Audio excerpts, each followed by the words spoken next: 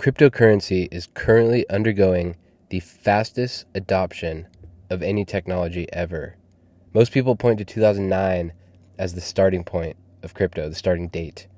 12 years later, there are an estimated 130 million users of cryptocurrency. When looking at a similar point in their life cycle, that means crypto is being adopted at a faster rate than the car, airplane, personal computer, cell phone, electricity, and the previously fastest adopted tech, which was the internet.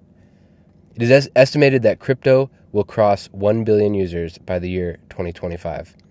Crypto is spread fastest in countries that rely heavily on remittances, such as countries in Africa and South America, due to the lower fees and the lower friction of transacting crypto compared to fiat currency.